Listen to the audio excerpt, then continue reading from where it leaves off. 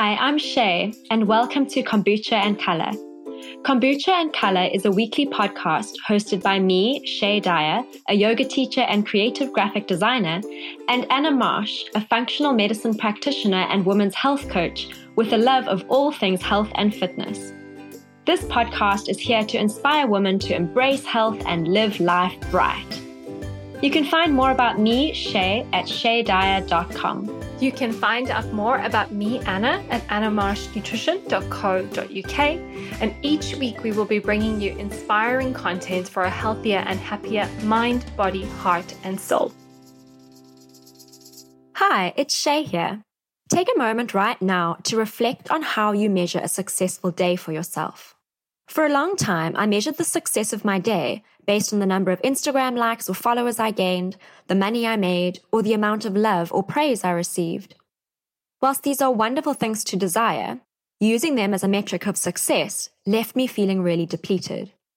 It was only after some honest soul searching that I've truly shifted my metrics so that now I define my success on whether I'm able to answer yes to the following 3 questions. Have I moved my body today? Have I breathed or sat in stillness today?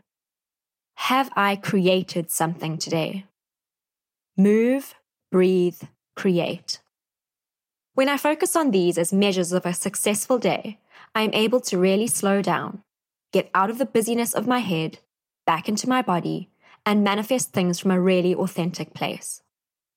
What's even crazier is that when I focus on these 3 things, all the other shiny pennies, the money, the praise, the followers, the likes, they all flow into my life with such ease as a result of me being in an energized, calm, creative, and aligned state. It's completely changed my outlook on life, and it's made me a much happier person. I really want to share all my tools with you so that you too can manifest the things you want in your life from this energized, calm, creative, and aligned state, and feel really happy whilst doing it. Come and join me at movebreathecreate.com, where you will find ways to energize your body and calm your mind, along with creative tutorials and techniques to get you into that creative, manifesting state. Most yoga studio monthly memberships cost upwards of £100 a month, and you can join me over at movebreathecreate.com, where you can find not only yoga practices and tutorials, but also workbook downloads, community, meditations, soul work, journal ideas, creative prompts, and inspiration, all for less than £10 a month. It's like your own personal yoga retreat space. Come connect back to your body, mind, and soul with me at movebreathecreate.com. I look forward to seeing you inside of the community. Welcome to another episode of Kombucha and Color. I'm Shay, and as always, I have Anna with me. And today on the show, we have a very special guest all the way from South Africa, Sam Beck-Bessinger, and she is here to talk to us about money. She is the author of Manage Your Money Like a Fucking Grown-Up, and she describes herself as a self-proclaimed money dork, which Anna and I have been wanting to record a podcast on money for quite a while because it's such a fundamental part of our human existence and human experience. But there's also so much that's tied up in the emotional side of money and the energetic exchange that happens when we have transactions with money. And there's just a lot of like juicy stuff that's linked and connected to our attachment to money and wealth. So Sam, welcome to the show. I'm so pleased to talk about all of these things. I really fight for the term money dork because I feel like I had to learn so many hard lessons in my own life to earn that label. So now I finally feel like someone who, I've spent a lot of the last 5 years, I'd say, really just thinking and obsessing about our relationship to money as humans after spending the first probably 30 years of my life desperately trying to never think about money. So, yeah, and I think it's been such a journey to get to the point where I feel like I am in control of my own money life. So I feel like I've really fought for my money dork label. I love it. So do you want to share a little bit about that journey for us and for listeners who maybe don't know? Yeah. So, I grew up in one of those families where we talked about everything around the dinner table. We would talk about sex, we'd talk about politics, spirituality, everything. There was nothing taboo except for one thing, which was that we never, ever, ever spoke about money. And the the only memories I have of my mum specifically ever talking about money was basically crying about it. It was just something that I associated with anxiety, just seeing my mom being stressed and anxious and sad. And as a result of that, I kind of went into my 20s with this rock solid financial strategy, which was never think about it, which turned out to be a terrible financial strategy. And I've always thought about someone who, I'm not very materially motivated. I'm a creative person. I always wanted to be a writer. I realized actually what I was doing was also avoiding something that made me feel very anxious, honestly. But for many years, I just kind of hid from it. But then this weird thing started happening, which was I realized that so in my 20s, I had a very sort of serious grown-up corporate job because I was very scared of never having money because I'd seen how anxious it made my mom. So I was like, I'm going to make lots of money. But then the irony was every year I worked, I realized I was more broke. Because the more I worked, the more stressed I was, the more empty my life felt, the more I felt like I had to fill that hole and stroke my own ego and kind of prop up myself with these things. And eventually at its worst, I realized I'd been working for nearly a decade and I was more than 300,000 Rand in debt. So that's like 30,000 pounds. I was in a deep, deep debt hole. And there was one day I was driving home from work and I was working in a job that I hated. And I was in a relationship that was making me really unhappy, but honestly felt like I couldn't leave, like I couldn't afford to leave. There was just so many things together that were making me feel so trapped and like I was living someone else's life. And I pulled my car off the road one day coming home from work. And I caught myself having the thought that the only way I could think of to get out of debt would be to just kill myself. Which sounds over dramatic, but actually there's a lot of data that shows that financial stress is the leading predictor of suicide attempts. And I'm so grateful that that happened to me because I heard myself having that thought. And that was, for me, the moment where I realized that by never thinking about it and hiding from it, money had ended up controlling every decision of my life. And that it was only by actually learning how the system works and having a plan that was better than never think about it, just frantically try and earn more money and plug the hole, that was the only way that I could be in control of my own life and living a life that was more purposeful and living a life that was actually the life I wanted to be living and not one that honestly was motivated by terror and anxiety and fear. And that for me is kind of the journey that I went on. And then when I went and really made an effort to learn about how does money work, what was the most shocking and surprising thing to me is how incredibly simple it is.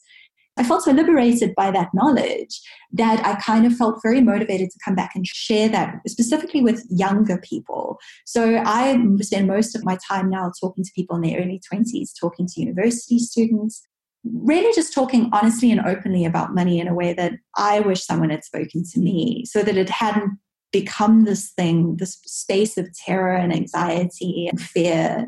And I could learn that actually you don't have to be a hardcore business type person.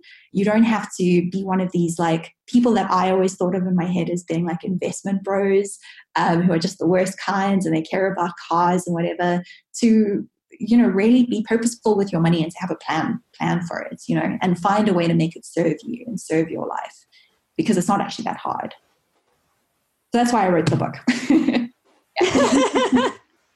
I absolutely love that. And what resonates for me is this idea of money being connected to your sense of safety. You said that you had the struggle of not wanting to leave this relationship because there was safety, because there was money probably with your partner or how that was invested in your relationship together as a unit. And from what we know and teach in the chakra system and the yoga energetics, like your root chakra is often associated with our connection to money, which is our sense of safety and our sense of really that feeling of grounding. So I love that you reference that. So when you talk to university students and you're going around doing talks, what is the main messaging that you like to give people? What did you wish that you had heard? So, I think there were a lot of big revelations for me. The first thing was understanding that we all have more choices in our lives with money than we think we do. The thought experiment that I like to use is to actually just stop for a moment and do a bit of a visualization exercise about how much money you're actually likely to earn over your lifetime. Like how many rands or pounds or dollars are actually going to pass through your hands over your lifetime? Because when you do the math on this, it's often an astronomically big number, like much, much larger than most people intuitively think. And if you actually sit and you think about every single note, every single pound or every single 10 rand that flows through, each single note is a piece of possibility, really, because money can buy anything. That's kind of what's powerful about it.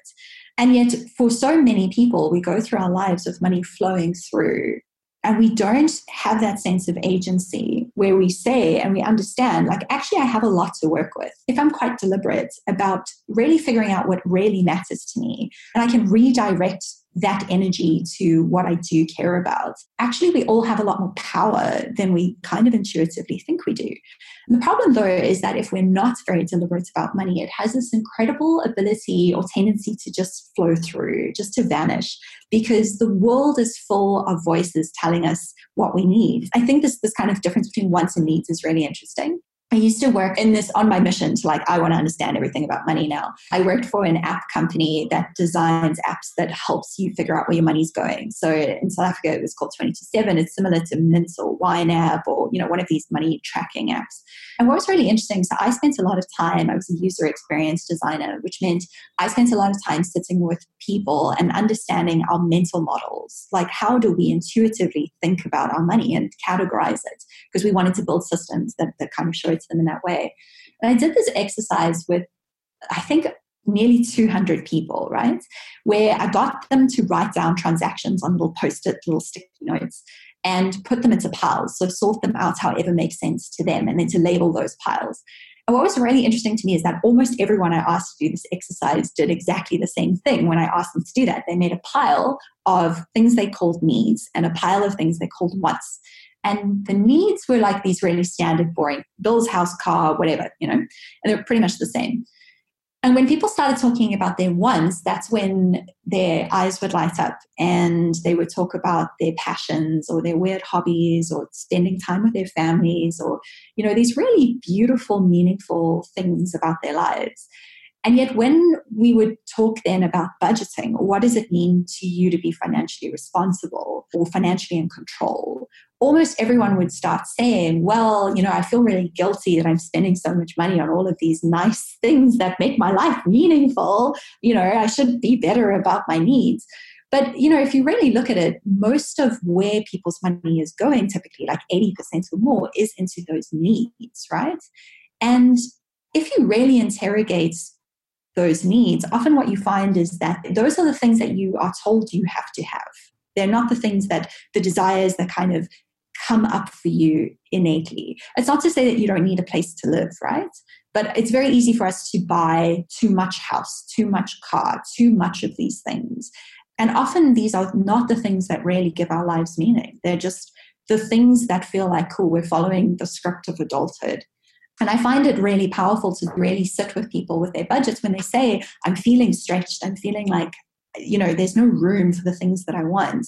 Often the problem is not that you're spending too much money on sushi or girls' nights out or, whatever the fun things are in your life. Often the problem is there's too much money vanishing into your house, or there's too much money vanishing into your bills, these things that are probably not actually bringing you joy. They're the things that you're told that you need by other people. So yeah, I guess that for me is the big thing, is like you actually have choice. You have to be quite deliberate, and you have to actually sit with yourself and understand what those things are that do give you meaning, which is the hard part. I think that was overall the thing that I learned, is that the hard part about money isn't money. Turns out investing is really simple. Turns out understanding compound interest is really easy. Turns out that there aren't that many things you need to do to ensure that you have enough money in your retirement pot, like the basic things, the things that I'd avoided thinking about for 10 years. Honestly, you can learn all of those basic principles in an afternoon. The hard part about money is not money. The hard part about money is mastering yourself and learning to tune out all the voices of people telling you what your life should look like, and actually rather directing that money into what really matters to you. Yeah. That's incredible, because I think that's part of what makes money exactly so challenging, is its readjustment of your own value system. So I know you were in this big corporate job and then you left to go freelancing.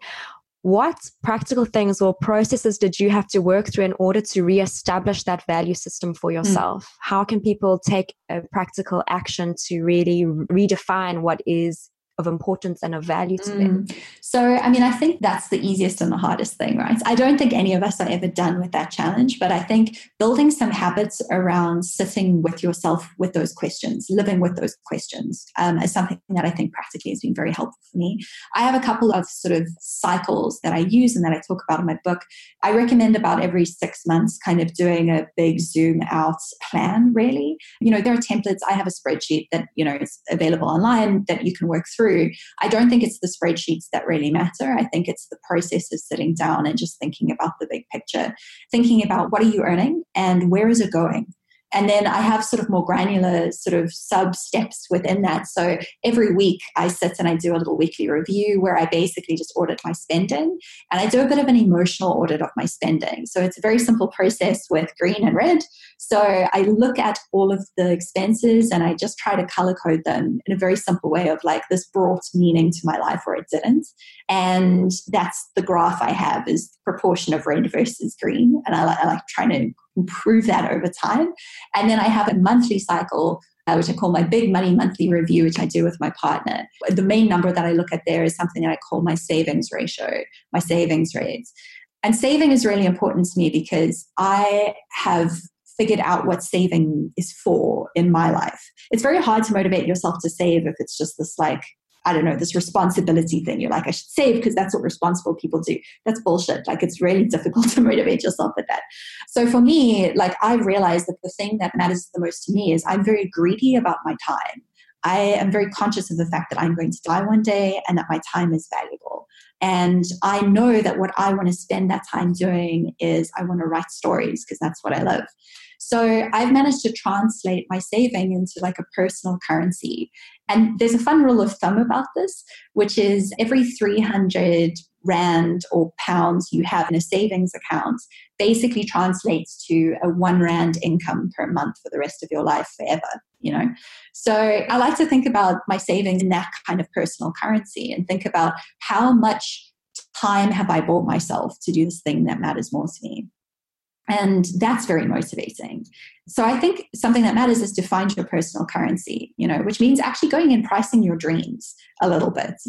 If you have always dreamed about, I don't know, owning a houseboat and sailing around Iceland, go and figure out how much that costs. It's probably less than you think. And having that kind of very tangible number in your head really brings that savings rate, those hard rands and cents or pounds and pence numbers that you're looking at, really brings those things to life, because you can think about it in terms of what matters to you. Because money is just money, right? It's what we can trade it in for, what we can turn it into, what dreams we can fund, that makes it motivating. So you sort of just have to go and price one of those, and then it can work as your personal currency, whatever that is. That's entirely unique to you though. Yeah, I love how you said that, because one of the sayings we use a lot on the show is like, where your focus goes, energy flows. Exactly. And I think when we're looking at money, there's a lot of shame attached to money, which means that people don't want to look at it. And like you described, it actually gave me goosebumps when you were talking about it in the beginning, how it was the one thing you didn't want to look at and you realized it was controlling everything. Mm-hmm. And so when you have this clarity, this vision, you've attached your purpose to the end goal or whatever you want to call it, then you have to gain clarity. You have to start to shine light on the thing that was perhaps shameful.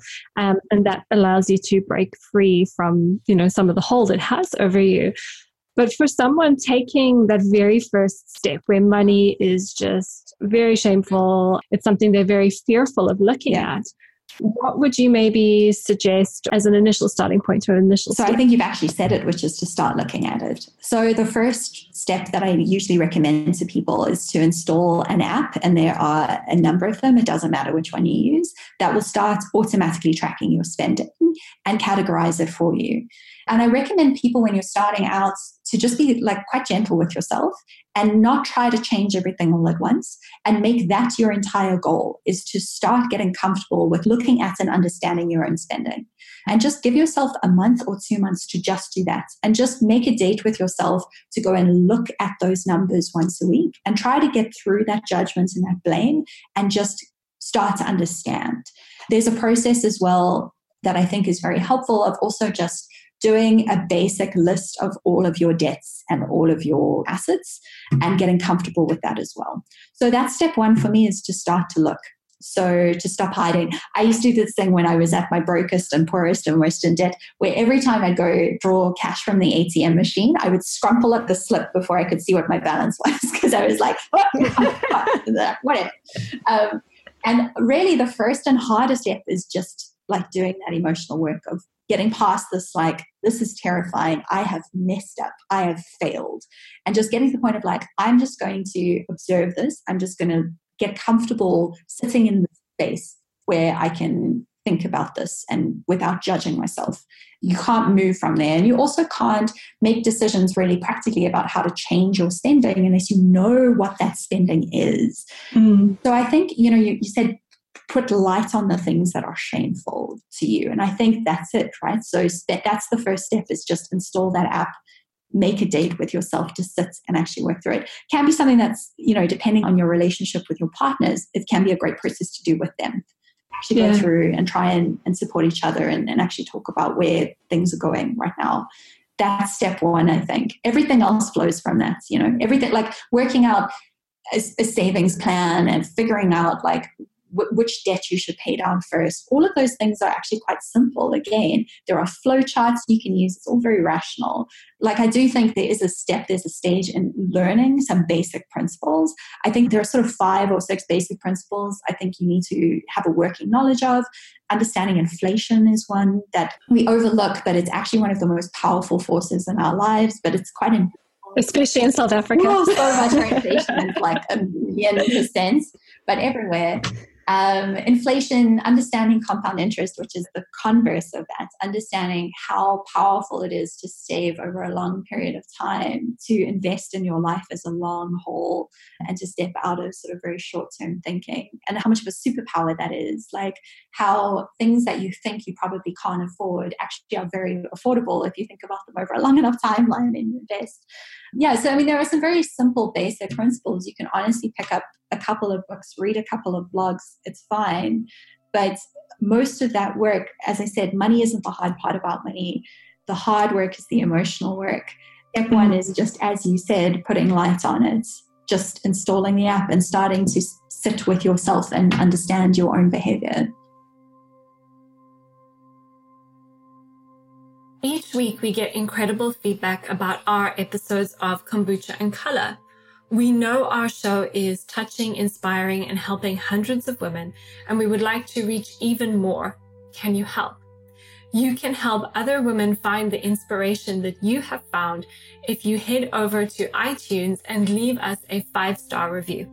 If you screenshot your review and share it on Instagram stories or your Instagram feed, tagging myself, Anna, Shay, or Kombucha and Color, we'll send you a wonderful, restful yoga nidra practice to download so you can find some peace and calm in your day or a better night's sleep at night. Additionally, everyone who enters and leaves a review and shares it on Instagram will be put into a lucky prize draw to win a copy of my Beat the Bloat guide and Shay's yoga guide. You can love your body from the inside out with 174 pages, including over 100 pages of recipes, which walk you through my 28-day digestive reset process. This is perfect if you want to reset your body, address any unwanted health symptoms, or support your skin, hormones, energy, and digestion. Shay's 173-page yoga guide includes 116 pages of detailed pose analysis. It will give you all the tools you need to teach yourself yoga so you can sequence, practice, and flow safely in your very own home. Remember, all you need to do is go to iTunes, leave a 5-star review, screenshot the review, and share it on Instagram stories or your Instagram feed, tagging myself, Anna_Marsh_nutrition, Shay at Indie Yoga Life, or Kombucha and Color, Kombucha_and_color.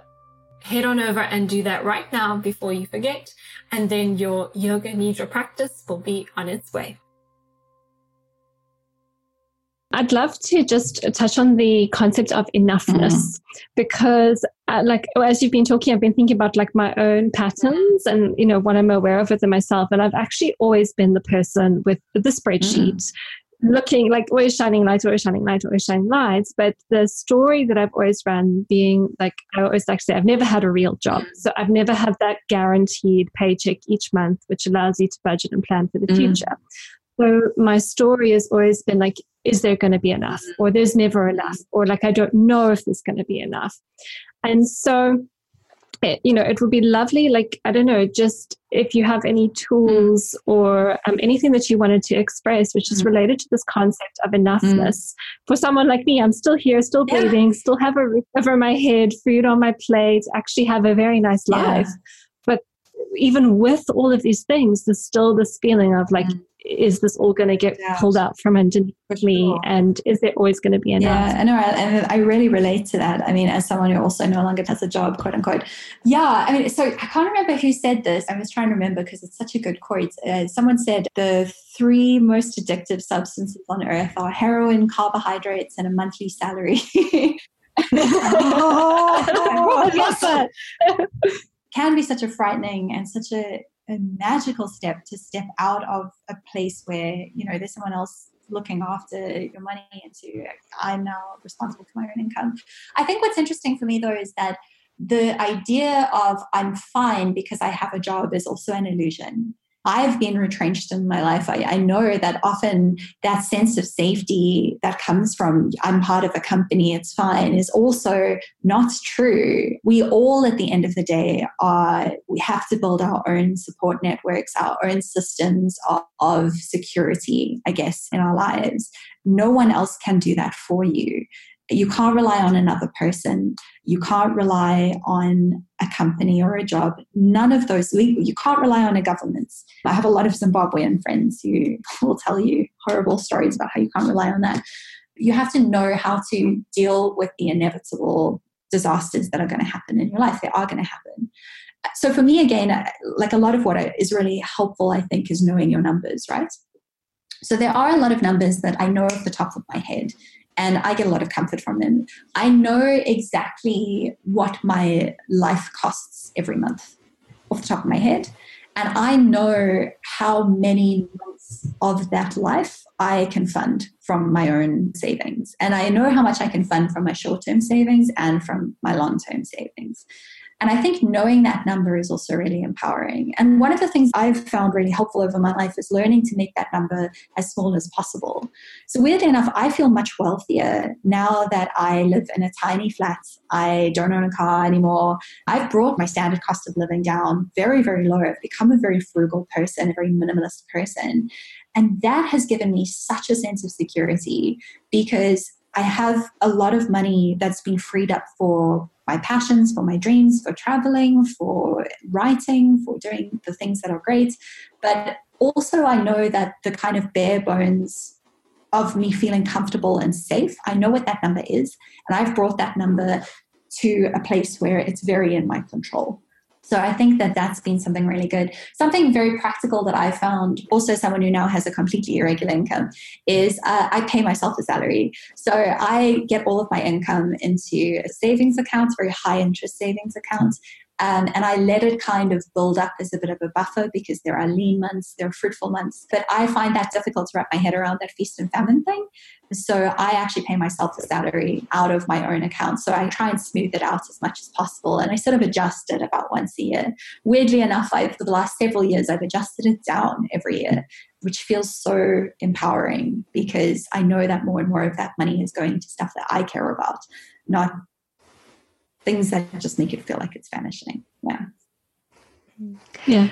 So Sam, here's a question for you. Does money make you happy? Yeah. So, I mean, I've been quite broke. So Definitely not having money made me miserable.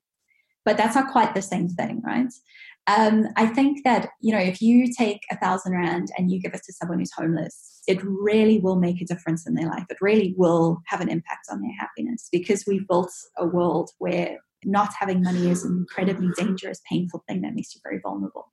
But if you took the same 1,000 Rand and you gave it to, like, I don't know, Patrice Motsepe or Richard Virgin active guy, whatever, some rich person. Richard Branson, or you gave it to Patrice Motsepe, that same 1,000 Rand is going to have no noticeable difference on their life.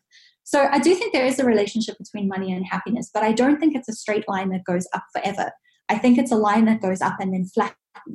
And I think the point at which it flattens is a much lower point than people think. The research on this, I have the UK number as well. Have my trusty book, thank you. The South African number I know is 38,000 Rand a month. Beyond that amount of income per month, more money does not have any noticeable difference on your happiness. Number in the UK, I will tell you.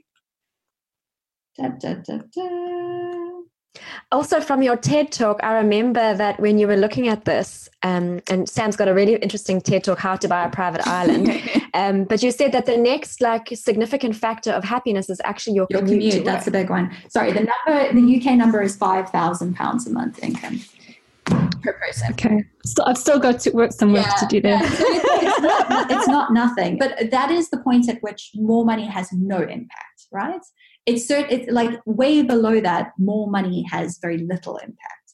Yeah, so commutes, that's in the research. The length of your commute is a huge one. So moving into a really tiny apartment that is 5 minutes from my office has been one of the best things I've ever done for my happiness. Also, I walk through a park on the way to work every day. There are squirrels, there are babies. It's just happiness in an experience. It's so lovely. Yeah, not spending time commuting is a big one. I know that can be very hard depending on where you live. But I think that this is a really important thing, is that no financial decision is made in isolation, which is why it's impossible to give another person specific financial advice. It's impossible for me to say to you, you shouldn't own a car, you shouldn't do whatever, because your context is different to mine. Someone's context, because I think also one of the things that really brings us joy and meaning is our connectedness to other people, which means that unfortunately, for many people, they are happier living in more expensive cities than they would be living in cheaper cities. I mean, that's the biggest thing you can do to really bring down your lifestyle expenses, is move to a very cheap place. But that's not the only variable in your life, because your community is probably the single thing that has one of the biggest impacts on your happiness. So it's difficult, but all of these lifestyle decisions are connected to each other. The job that you choose to do has an impact on where you can live, which has an impact on how you commute there, which has an impact on the people in the community around you and the things you do for fun with them. All of these things are so, so interconnected. So questions about money are always bigger than just budgeting. They're questions of lifestyle design, which again means like it is impossible to give specific advice to any other person. And it's impossible to take someone else's model and just apply it to yourself as well. I think, unfortunately, this is work that we're all going to be doing over our whole lives, to try and find the best way to be happy. I make less money now than I have in most of the last decade, and I am the happiest because I'm very rich in terms of time now. I haven't had what I think of as a traditional job for, I'd say, 3 years now. I spend my time writing, speaking to people, and building things that I care about in the world. And that makes me feel incredibly rich. I can only afford to do that because I saved and invested rigorously. And basically, I had to become my own sugar daddy. I realized no one else was going to be my own sugar daddy, so I had to be that person. And I had to fund this life that I want. But it was incredibly simple to do. I'm surprised and amazed how simple it was to become wealthy in the ways that matter to me, which is in time, in freedom, and independence. Yeah. And it sounds like what you're saying is that we often will define wealth in terms of like net worth or whatever that might be. But I think the most empowering thing for people to do is to create their unique concept of wealth. And ultimately that's connecting, like with the whole kind of theme of what we often talk about on the podcast, is really connecting back to your heart.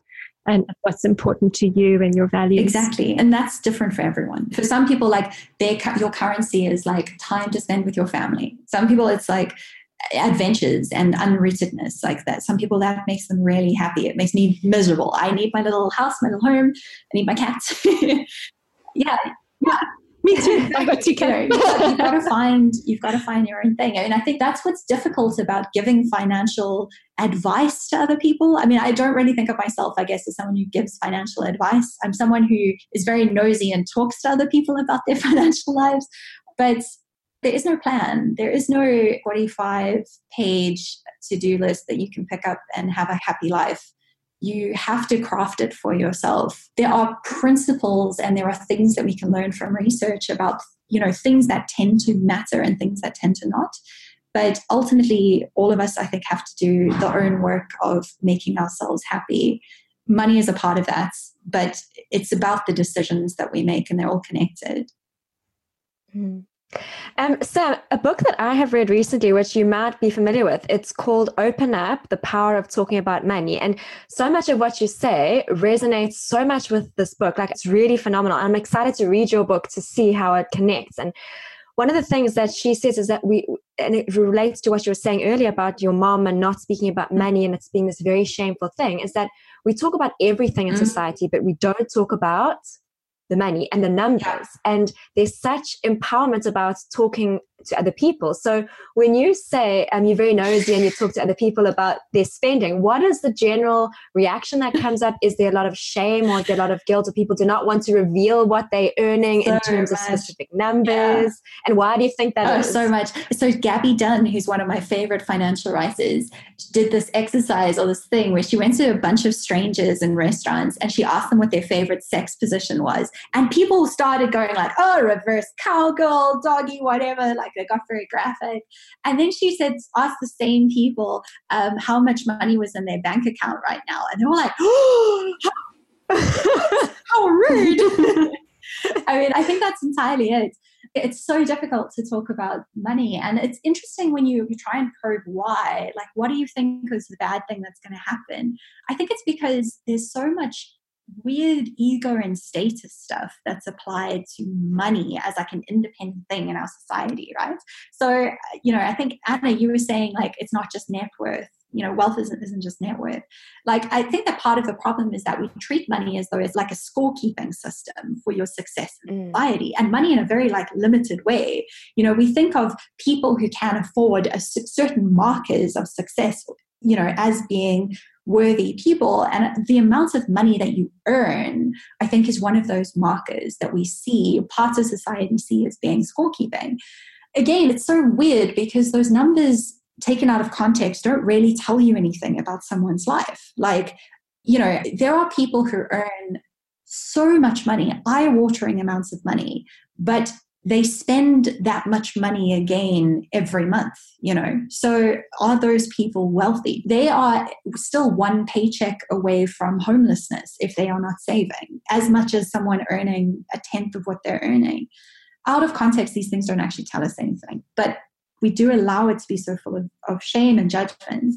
I think sometimes we're afraid of telling other people what we earn because we think maybe that means if I earn little, maybe that means I'm not worth much. And the converse of like, people can be embarrassed, like, I don't actually deserve what I'm earning. There's so many weird mind games. And because we don't talk about it, I think it's also a bit of a sinister thing, which is that a lot of companies and corporations really discourage people from talking about what they earn.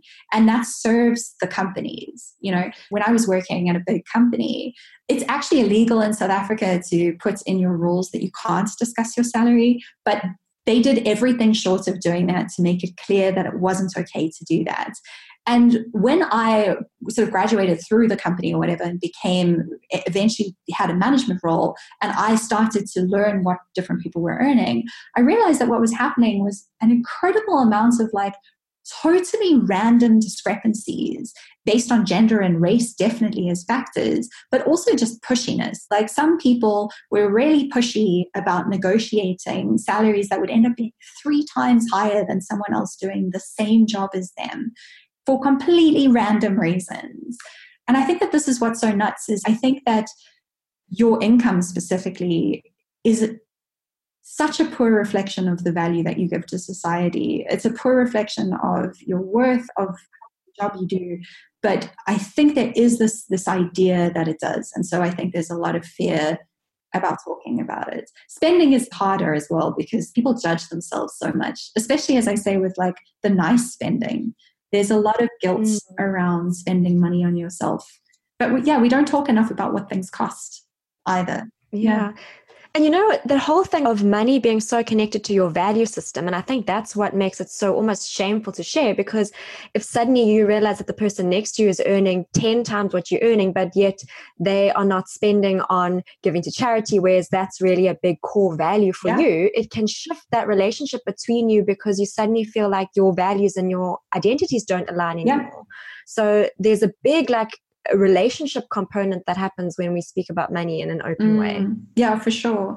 Money has become like this very difficult and complex layer over social relationships, I think, you know, and like also it's hard because we live in such an unjust system.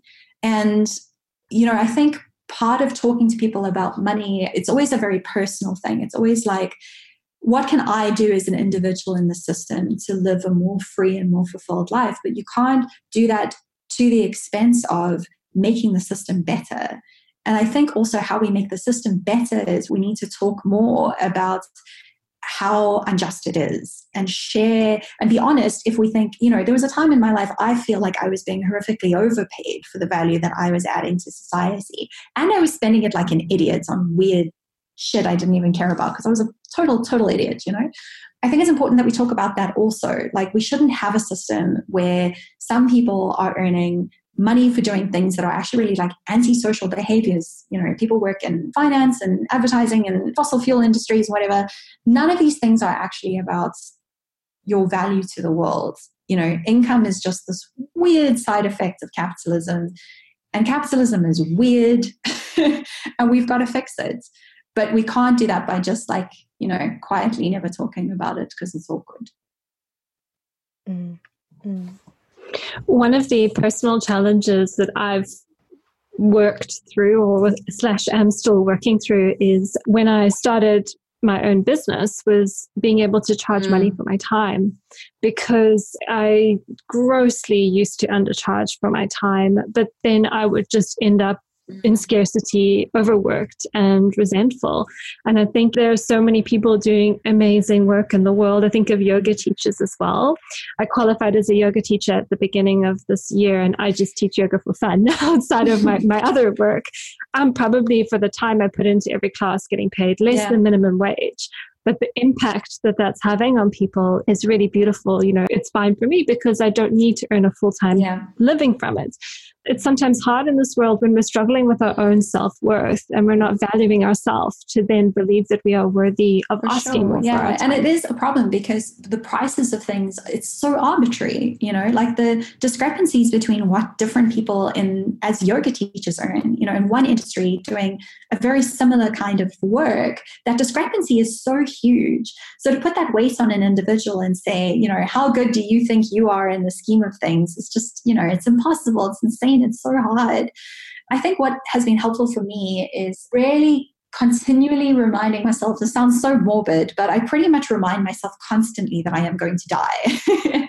And so, you know, what I've realized is like there is a lot of work that I like doing, but I wouldn't do it. There's something else I would rather be doing with my time, probably, like rather, considering that I only have a very limited number of hours left in my entire life, you know, that I could be spending cuddling my cat or my partner or going for a hike on the mountain or whatever.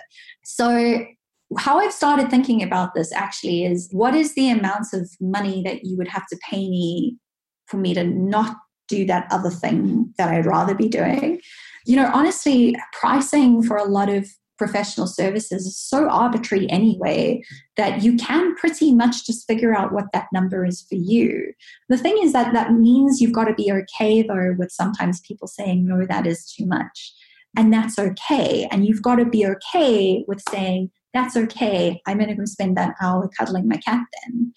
just recognizing the system doesn't make sense. There is no way to find an actual correct answer to how much is every hour of your time worth. You have to therefore create your own personal currency of what is it worth for you to not spend that hour doing the other thing. I love that so much. And I'd say that it's taken a lot of work to get to where I am now. And there are even days when I still question, the way that I do things, but like the way that you've just kind of summarized it and what else would I want to do with my time and what's worth it. That's a lovely way of putting it. But also we have to talk to each other more, right? Talk to other yoga teachers. Yes. Yeah. Yeah. Sam, I just want to ask you a question. It's maybe more a bit of an existential question, but when you say you continuously remind yourself of, I'm going to die. And I think that's really useful for all aspects of life, like, forgiveness and whatever it is, like just remind yourself that you're not here forever. But does that mentality ever kind of push you over into the fact of, I'm going to die soon, so I may as well just like spend all this money and like go on the trips and do the things. Also, especially when I talk to young people, like they're so conscious of the climate catastrophe. Do you know how many of them I talk to about investing for retirement? And they're like, but the world's going to be burning. Who cares? No, for sure. I think you have to be careful to not let it slip into catastrophic thinking. I think that's absolutely true. I don't think there's a simple answer to that question, but it's a bloody profound one, really. I mean, because it's such a fine balance. And the reality is you don't know exactly when you're going to die. And also being old and not having money. And again, this does come to this thing of money does not make you happy, but not having money definitely makes you unhappy. It's worth remembering. And, statistically, it's very likely that people born now will live into their 80s or 90s, depending on where you are and general, other things. But especially listeners to this podcast, because they're also healthy. And exactly. Living to 135. And the reality is, as much as you might want to still be working, and work is something we do throughout our lives, it gives our lives meaning, but work and jobs are different. Work that you do for money, it does get much harder to do work for money after the age of 60, unfortunately, because we live in a really strange, weird society that doesn't value age. It is probably going to be much harder for you to earn an income after the age of, say, 60, which means potentially you could be retired, whatever that means, for as long as you worked. And so it's really important to always think about that as well. This is where investing is really powerful and understanding investing. Because if you try to imagine funding a 40-year retirement from a 40-year working career without adding compound interest into this, it essentially means you would have to live off half of every paycheck because you're having to stretch it for as many years on the tail end. And very few people are able to do that. So this is why investing is really powerful, because investing means you don't have to do that. Investing changes those numbers for you, which is why it's really worth taking that afternoon, reading those books, understanding those 4 or 5 financial concepts and making a plan and doing that work. And are those concepts, sorry to interrupt, are those concepts covered in your book? But not only in my book. I think my book is very much aimed to be the first money book you ever pick up. It's designed specifically for young people, and it's designed for people who would never want to read a book about money specifically. It's filled with jokes. It's filled with pictures, because I was the kind of young person who felt like I would never buy a money book.